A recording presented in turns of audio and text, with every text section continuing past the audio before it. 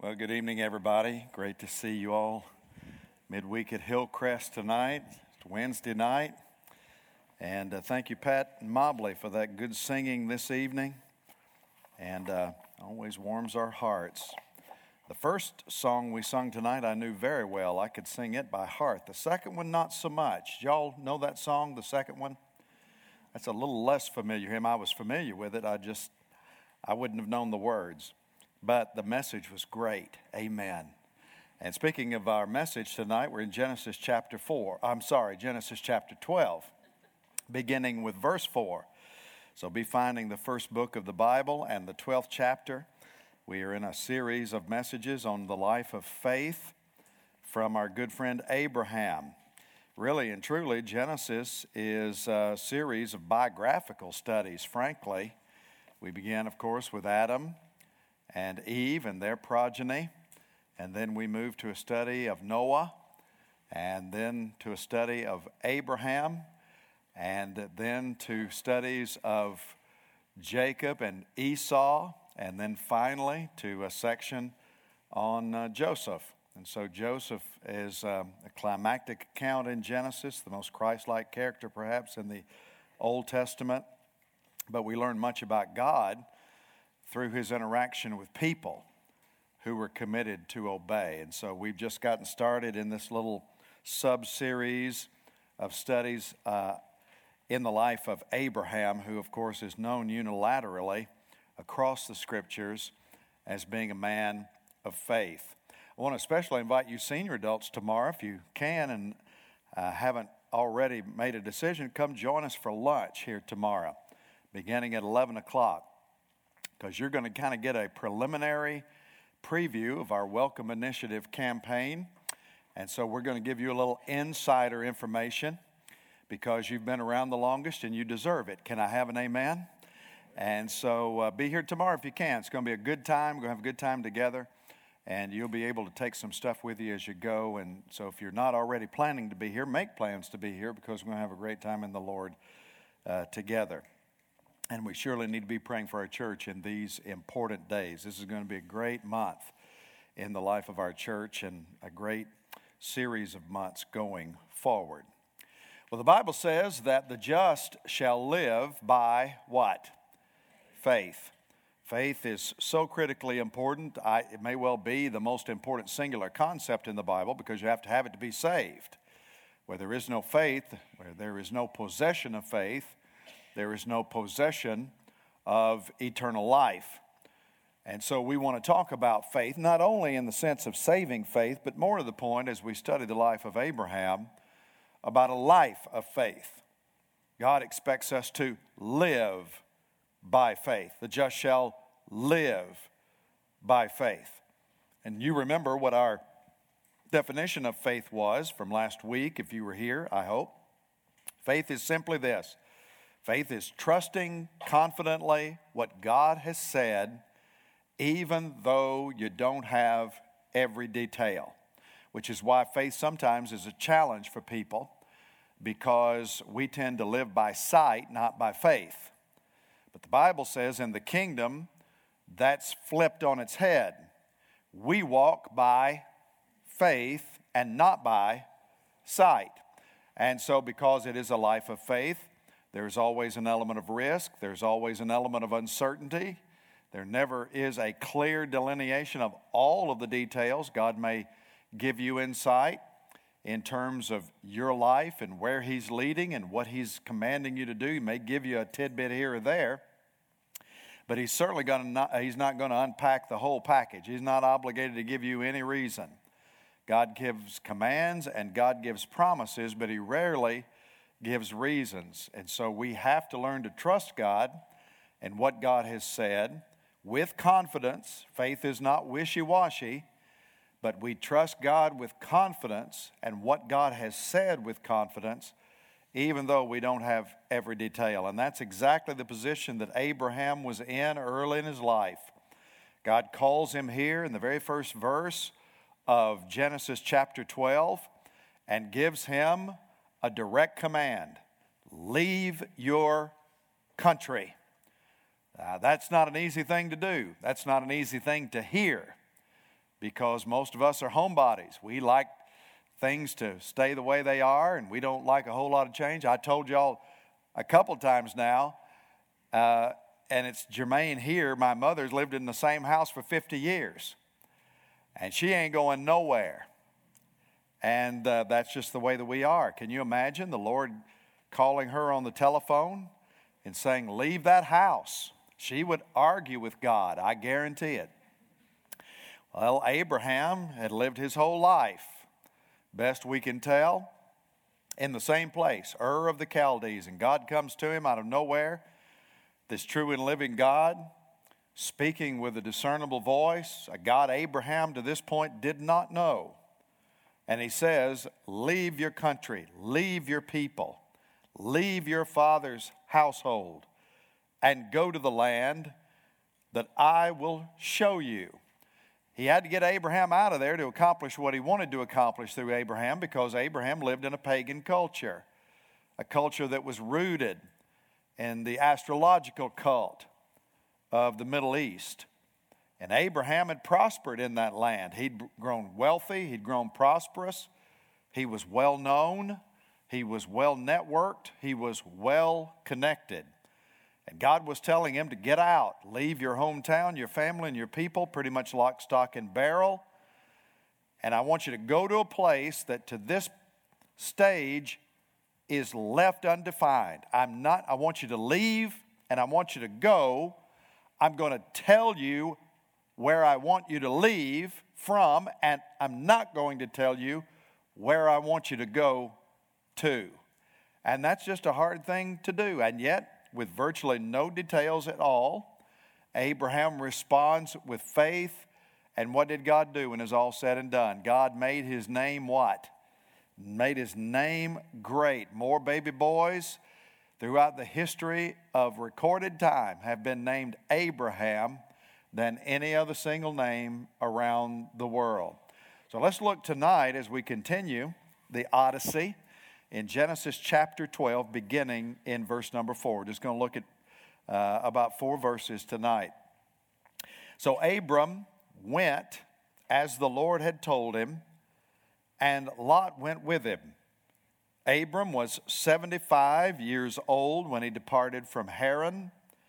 And Abram took Sarah his wife, and Lot his brother's son, and all their possessions that they had gathered, and the people that they had acquired in Haran, and they set out to go to the land of Canaan.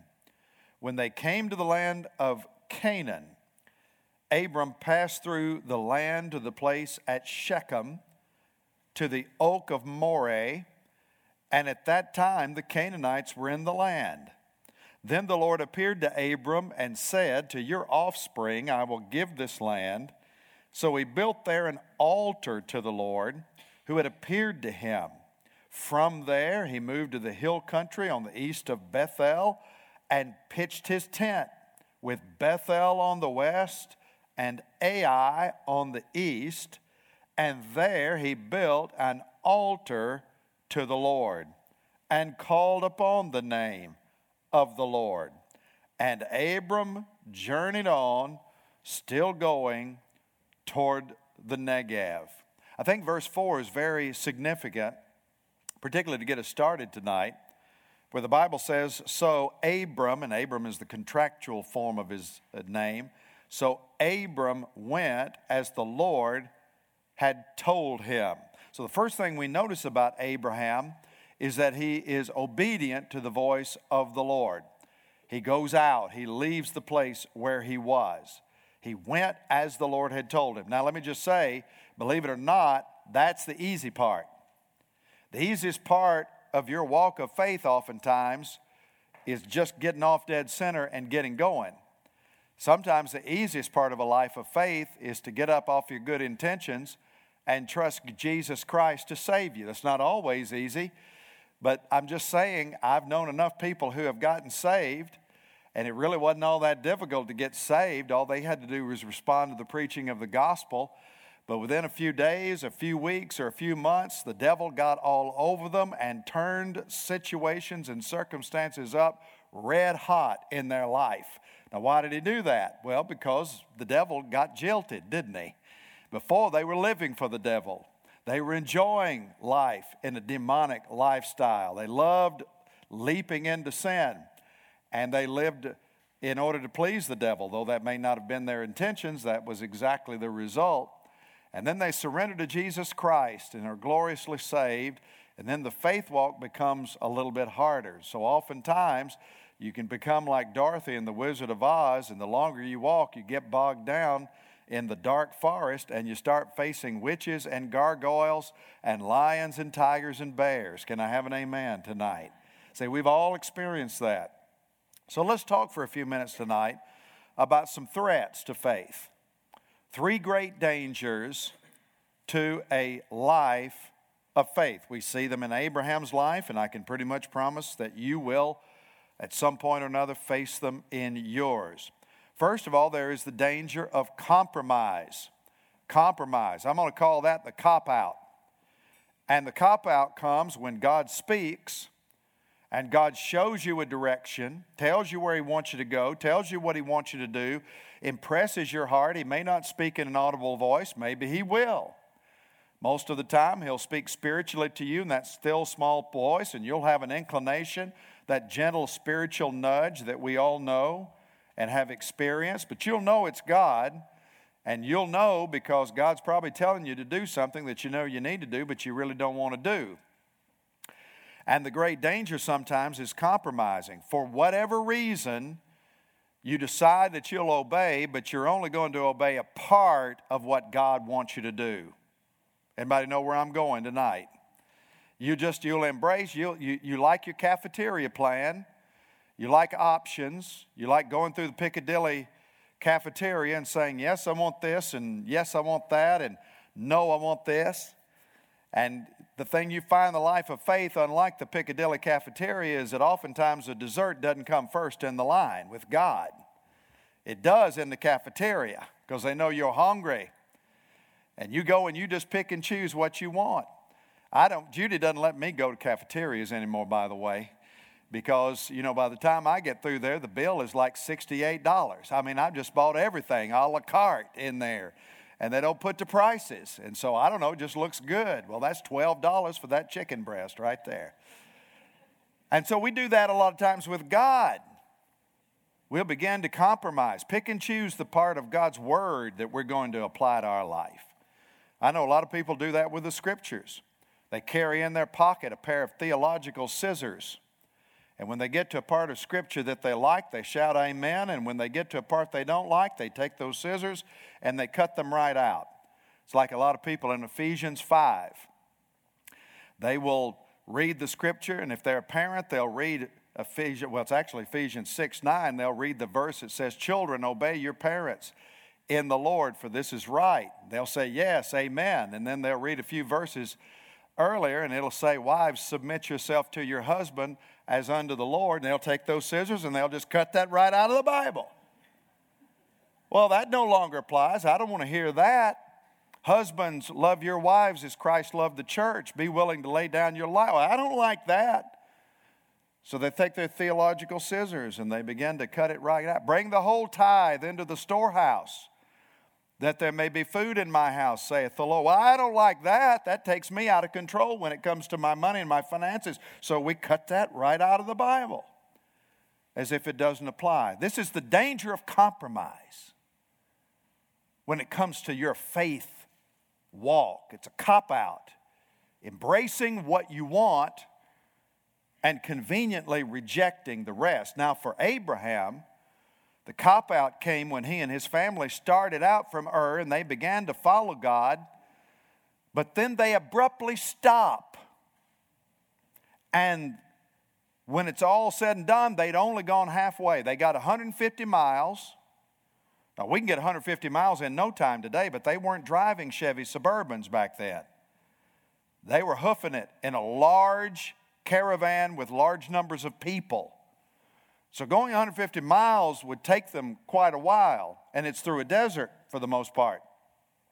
And if you go back a few verses to the last part of Genesis chapter 11, the Bible says, Terah took Abram his son, and Lot the son of Haran his grandson, and Sarah his daughter-in-law, and his son Abram's wife, and they went forth from Ur of the Chaldeans to go into the land of Canaan.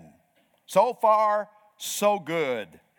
But, and this is one of the great buts of the Bible. I know that doesn't sound politically correct. But when they came to Haran, they what? Say it out loud. They settled. Did God tell them to do that? No. The problem was God didn't tell them to stop at Haran. God was taking them to Canaan. They didn't know where God was taking them, but God knew where He was taking them. And He wanted them to go until He told them to stop, which was ultimately going to be the land of Canaan.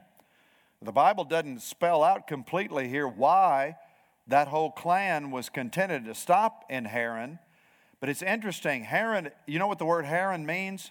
It probably says it in some of the margins of your study Bibles. It means parched. Parched, which probably is what they were.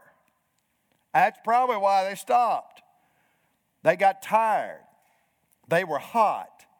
In fact, many of them, including Abram's father, Terah would end up dying in that parched land because, not because it was God's will, but because they compromised, only went halfway. So why did they stop there? I don't know.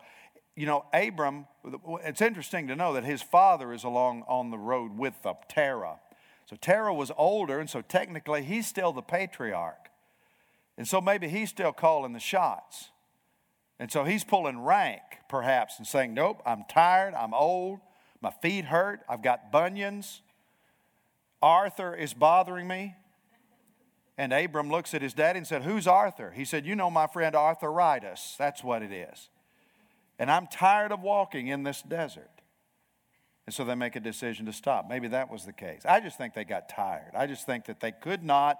Sometimes you get exasperated when you can't see definitively over the horizon anymore. All you can see are jagged rocks where nothing grows on them, dusty plain in front of you, 100+ degree heat in the daytime, freezing cold at night in the desert when the sun goes down, scorpions everywhere. And because of that, you get weary. And what's wrong with 150 miles? That's pretty good for a bunch of old folks and a big crowd. And so they stopped halfway. They lost their motivation. I remember the first time my church had given me a sabbatic leave was when I was pastoring in Missouri. I've had one sabbatic leave here. I get one every 7 years. You know when my next one is? Next year. Can I have an amen? I can't believe it's been 7 years. It's been 2012 since I've taken one. The first one I took, I was in Missouri, and we were gone for several weeks. And we had started building a home. It wasn't long before we moved to come here. But I'd lived in a parsonage for 7 years, and we were selling that property, and so we're getting our own home, which was great. But we started the building project. The guy that was building was in my church, so I trusted the guy, and everything was great. It all worked out great. But we had to go away for a while, and some of that work continued. So you can imagine when we came driving back in after being away for about a month, first thing we wanted to do was go over where they were building our new home and check on the progress. And they had got it framed in, and there was gravel in the driveway and everything. And so we pulled up on that gravel, and boy, the kids jumped out of the car and they started running through there. But on the way to the house, Seth, who was just a little tyke at the time, lost his footing in that loose gravel and went down in the midst of it on his bare knees, and it just cut him to pieces like he'd fallen on glass. Both kneecaps were cut and bruised and bleeding and all of that business. He was crying, oh, the pain. And it went on through the night that way. We got him home finally. We had to leave abruptly, and we took him back to our home, and we sprayed the Bactine on the knees, and then we bandaged him up, and he was, oh, the pain, it hurts, Dad. And then we said, okay, you're all bandaged up. And then he got out and he began to walk like this, did the Frankenstein number, and his mama was all concerned about him, bringing him a big bowl of ice cream and everything. And he was just milking that, and I thought, man, it doesn't hurt, but I couldn't say anything. And so again, we are just getting off the road of being away for a little bit over a month. So Whitney was getting ready for bed. Seth is sitting in there with me. And I'm trying to comfort him and encourage him. And Whitney was ready for bed, and she got into bed. And all of a sudden, we heard this squeak and this squeal. And she came running in there. And one of our beloved church members who had been taking care of the house while we were gone had left this big jumbo package of gummy bears underneath the throw pillow on Whitney's bed, so that when she removed the throw pillow to get into bed, she'd find a little gift. So Whitney came in there and said, look what I found underneath the pillow in my bed, this packet. And I mean, when she showed that gummy bear, my boy jumped down off of my lap and went running back there into his room, bandages popping off those knees everywhere. And I said,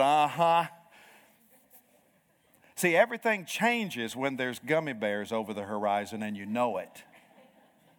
When there are no gummy bears over the horizon, no promise of gummy bears over the horizon, and you're hot,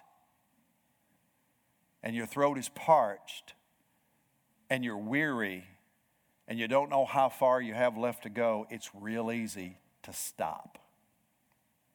And that's exactly what they did. And it's a challenge for us in the life of faith that God calls us to live. Now, they stayed there for a while. We don't know how long, but they stay there until Abraham's father dies.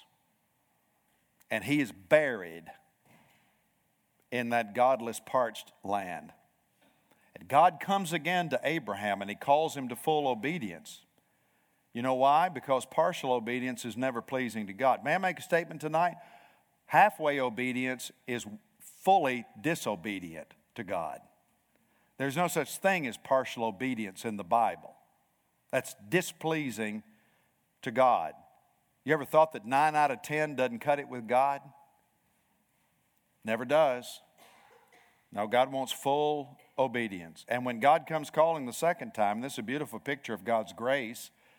He gives Abram a second chance, and that may well have been because Terah was being heavy-handed. And so God comes and graciously gives Abraham a second chance. And when God comes calling a second time, Abraham really does abandon it all for the sake of the call. Hebrews 11 and verse 8. By faith, Abraham what? Say it out loud. Abraham what? Obeyed when he was called to go out to a place that he was to receive as an inheritance. And he went out not knowing where he was going. So beware the great cop-out called compromise, the danger of only going halfway with God. But there's a second thread in the life of faith, and that is the danger not only of compromise, but of impatience. The danger of impatience. I'm relatively sure that this actually touches no one in this room tonight, as fully mature as all of these people are in this room this evening. But some of us do still wrestle with the demon of impatience. We call that the checkout. When we just check out because we get worn out or because we get frustrated that we don't have more information at any given time along the way. This is a reaction of so many of God's people when, for whatever reason, they just reach their limit in their walk with the Lord. Have you ever gotten to that point where you just didn't know how much you could take? How much more you could take? God seemed to be silent, and you were in one of these divine holding patterns like we talked about when we were looking at the life of Noah. Noah was aboard the ark for a year. Didn't hear a word from God. Y'all ever had a situation like that? Where is God in all of this? God isn't moving fast enough. Things aren't going my way. I don't like the conditions I'm in. I'm just going to take my ball and go home. Check out. You stay around ministry long enough like I have, you see this kind of reaction all the time. Because we want things in nice, neat, tidy packages with gold wrapping paper and bright red bows. And when God doesn't treat us that way, when God doesn't deal with us, when He doesn't provide us with that kind of an environment, when you actually have to live by faith and wait on God, sometimes people just get impatient and they check out a hotel reality, as a friend of mine used to say. And it's worse now than it's ever been, in large part because the culture doesn't help us develop patience. Patience is one of the great fruit of the Spirit. The fruit of the Spirit is a life of patience, love, joy, peace, patience. And so we need to ask God to help us cultivate that. But the culture, and the reason that you have to depend on spiritual wisdom and insight and guidance and assistance is because the culture doesn't help us anymore. I mean, there used to be a day where I could be out of the office, someone would call me, and I'd come back in later, and there'd be 3 or 4 of those little pink slips in my mailbox in the church office. And my secretary would say, hey, here are your messages, right? And if it was late in the day, people call, leave a message. Most people wouldn't expect you to call them back necessarily that same day. They would be perfectly fine with you calling them back tomorrow. Well, now anymore, no, I haven't got one of those pink slips. And by the way, let me just say, I hope I don't ever get a pink slip again in another way. But I hadn't got one of those little message slips in a long time. And the reason is because of these things right here. We live in a day of what's called instant messaging, text messaging, email, direct messages on social media platforms. Everybody comes to you quickly. And the thing about it is, they're ticked off if you don't respond within a matter of seconds. Did you not get my message? Well, you just sent it 10 minutes ago. That's what I'm talking about. Did you not get it? Well, it's, so the culture is now, all of these devices and things that are designed to make life more convenient have actually created a greater tension and elevated blood pressure levels because they have multiplied the expected response time. And so we're just more impatient now, I think, than we've ever been before. And everybody's in a hurry. You know what the average doctor visit today, you know how long it is when you go to the doctor? I mean, actually in the doctor's office, 8 minutes. 8 minutes. Mine's actually a little bit better than that. He comes in and sits down with me. But the average doctor visit, 8 minutes. In and out. Another way, you know how long the average American is willing to wait on an elevator before they start to go nuts? 8 seconds. So average doctor visits 8 minutes. The average American will wait 8 seconds before they start to get fidgety, shuffle their feet. And the telltale sign is when you're standing there and the guy in front of you goes to the button and just starts as if there is a correlation between the number of times you hit the button and the speed at which the door is actually open. It has nothing to do with it. We just get tired of waiting around.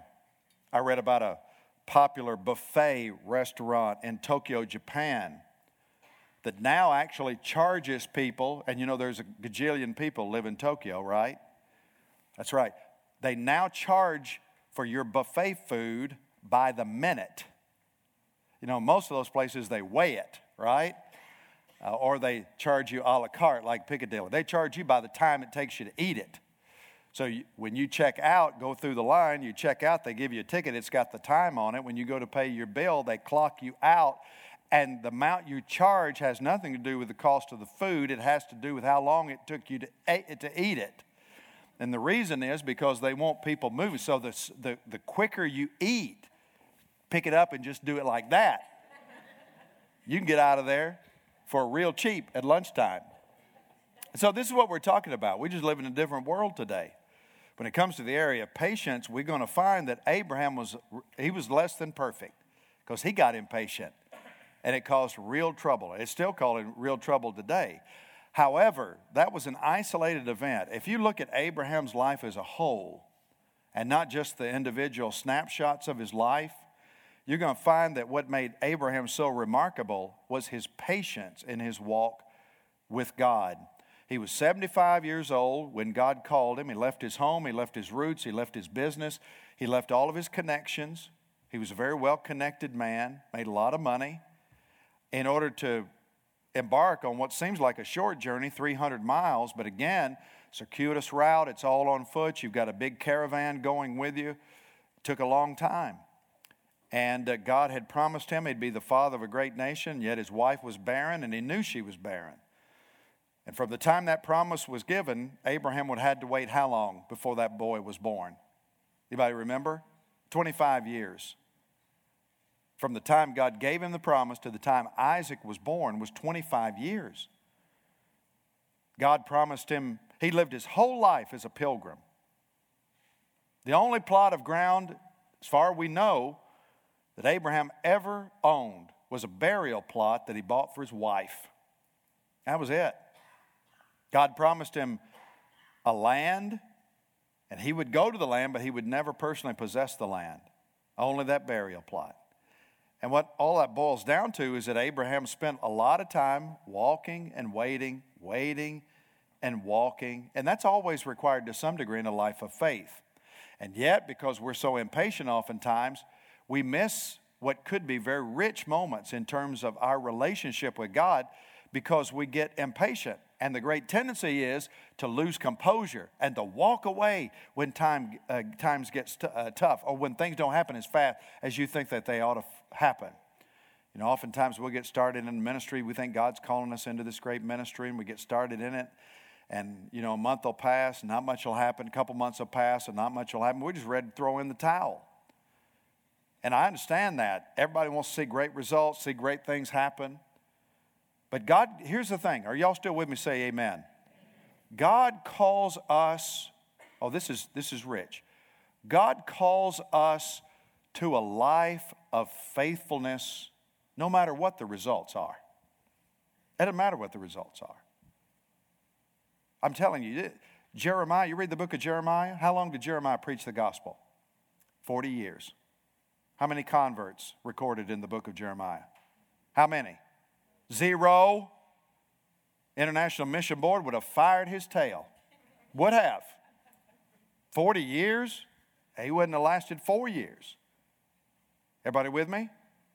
William Carey, first of the modern missionaries, left London, went to India, ministered for 7 years before he led the first Indian to Christ. 7 years to win one convert to Jesus Christ. It didn't win many more than that. He was there 35 years. And yet, very faithful. Only a handful responded. I mean, hey, we just got finished talking about Noah. Noah preached, how long did it take Noah to build the ark? 100 years. And then they got like another 20 added on, so you got 120 years going on there. Noah's preaching righteousness, the book of 2 Peter tells us, the whole time. How many people got aboard there with Noah to be saved from the judgment that was to come outside of his family? How many? None. And yet he faithfully kept preaching, never gave up, never lost heart, did exactly what God called him to do. They didn't check out in the process. They never bailed out on God. One of the great statements in the New Testament is Galatians 6:9. Let us not grow weary in what? Well-doing. Let us not grow weary in doing good, for in due season we will what? We will reap a harvest if we do not give up, if we do not lose heart.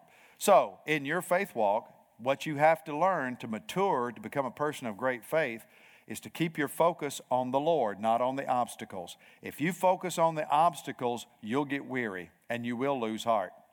So quit looking at the obstacles. Just keep focusing on the Lord. Those difficult times, they're like a mattress. If you get underneath the mattress, you will suffocate to death. Isn't that right? But you get on top of the mattress and you rest easy. So you stay on top of those circumstances by keeping your focus on the Lord. And that's how you keep from checking out when you lose patience in difficult times in the walk of faith. So there is the danger of compromise. There is the danger of impatience. And then a final threat to this life of faith that we need to note is the danger of indifference, casualness, carelessness, apathy, the danger of indifference. We call that the phase out. The phase out. There's the cop out, the check out. This is the phase out. Judy says that a lot to me. We'll be driving down the road and she'll just be talk, and then there'll be a pause. And during that pause, I'm supposed to be giving a response. But the problem is, I haven't heard a thing she said because I have what? I've phased out. And so I have learned it. She'll raise her voice and she'll say, "You're phasing, you're phasing." And then I'll turn in and give her that big Middle Tennessee smile. And I said, "I'm sorry, honey. Would you run that by me one more time? I'm really listening this time." And we'll have a nice conversation. But I have a tendency in my own life to phase out. And really, here's the thing. When you compromise and when you lose patience, it's typically because of this right here.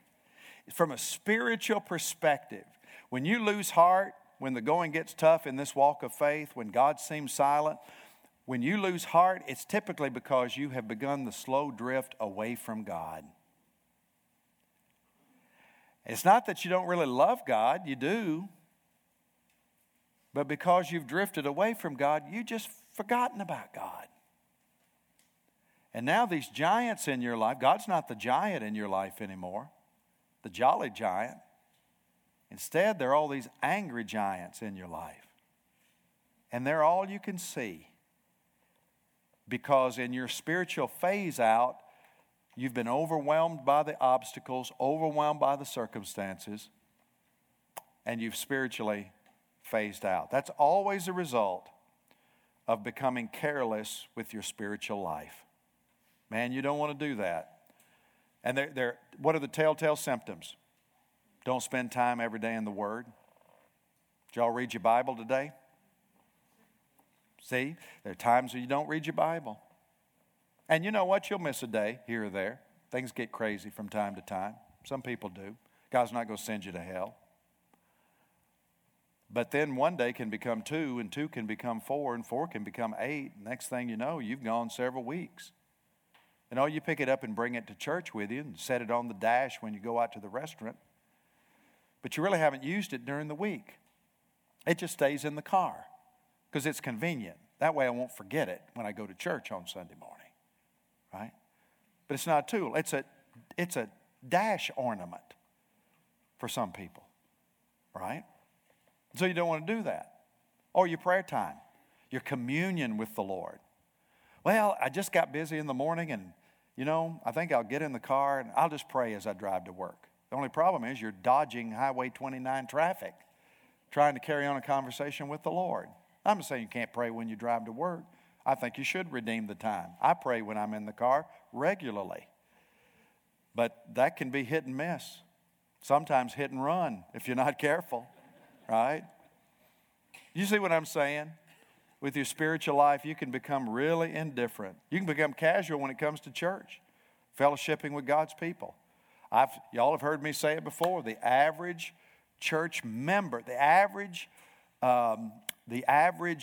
regular church member in America today only goes to church 2 Sundays out of 4. 2 Sundays out of 4. I've often told people that people will say, well, what will Hillcrest look like if all of our active people showed up at the same time? Easter. That's what it would look like. And that's what Easter has become. Easter is family reunion in the church for the most part anymore. So you want to know what Hillcrest would look like? Everybody showed up. Just come Easter Sunday. 3 services, all of them packed. That's what it would look like. But that's not what it looks like, not what it looked like last Sunday. We had 2,502. That's a good number for our church at both campuses. But boy, it didn't look like Easter, did it? And that's why. And that's because some people in their mind, they fill their quota. For some of them, it's once or twice a year, right? So this is a sign of indifference, casualness. We're phasing out in our spiritual life. Other things are creeping in, travel ball, all the stuff that used to be sacrosanct, The Little League never did anything on Wednesday night when I was growing up. Wednesdays and Sundays you just X'd those off the calendar because people went to church on those days. That's not that way anymore. And it's beginning to be accepted that way in the lives of people who love Jesus. So these kind of things, and we lose accountability when that happens, and that's why it's a dangerous thing. So God made Abraham's name great in large part because he was very consistent with his spiritual life. Now, he finally arrives in Haran here in the early stages of Genesis 12, and God appears to him at Shechem, very historic town. And in verse 7, notice what it says. God speaks to Abraham once he gets there. This is God kind of telling him, now you can stop. And then he says to Abram, to your offspring I will give this land. So he built there a what? Man, circle that phrase. He built there an altar to the Lord. Very, very significant. He built there an altar to the Lord who had appeared to him. From there he moved to the hill country on the east of Bethel, pitched his tent, means he made camp, with Bethel on the west, Ai on the east, and there he built, there we go, he what? Built an altar to the Lord and called upon the name of the Lord. In other words, he worshiped. This was the equivalent of building a house of worship. He built an altar that called upon the name of the Lord. And Abram journeyed on, still going toward the Negev. It's a beautiful picture. Abraham heard God. Abraham worshiped God.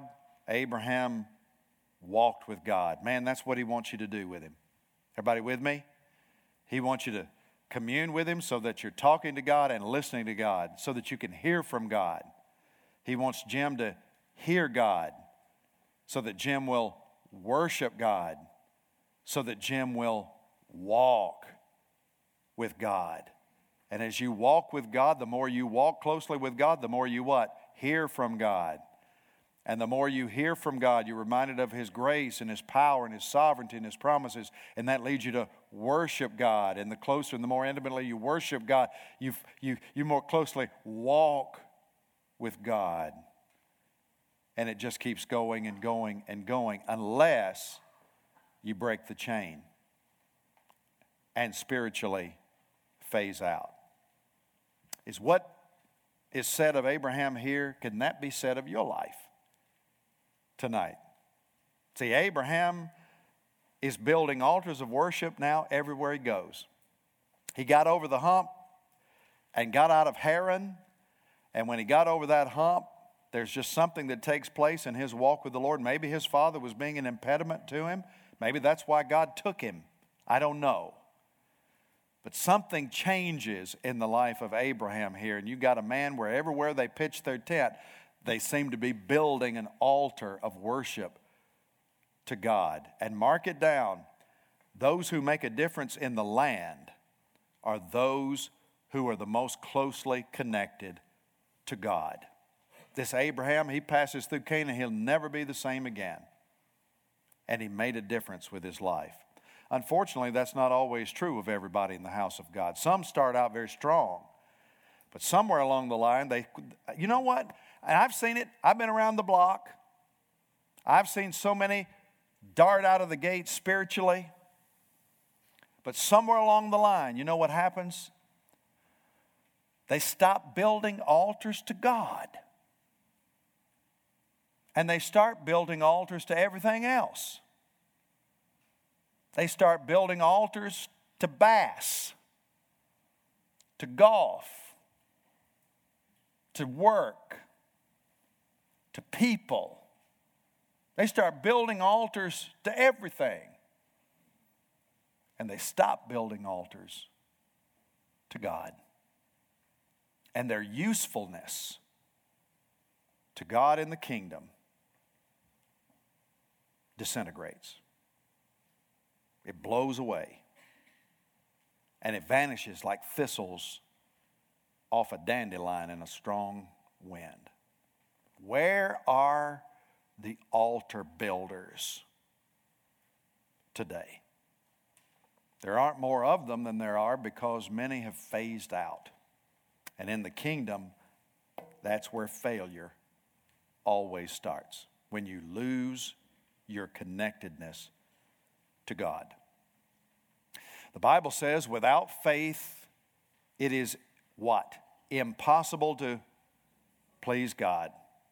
That being true, if without faith it is impossible to please God, don't you think a wise person would know the dangers inherent in a life of faith and do whatever it takes to stand against them. Compromise, impatience, indifference. Determine today, I will not cop out. I will not check out. I will not phase out for the glory of God. This is God's word, and all God's people said, amen.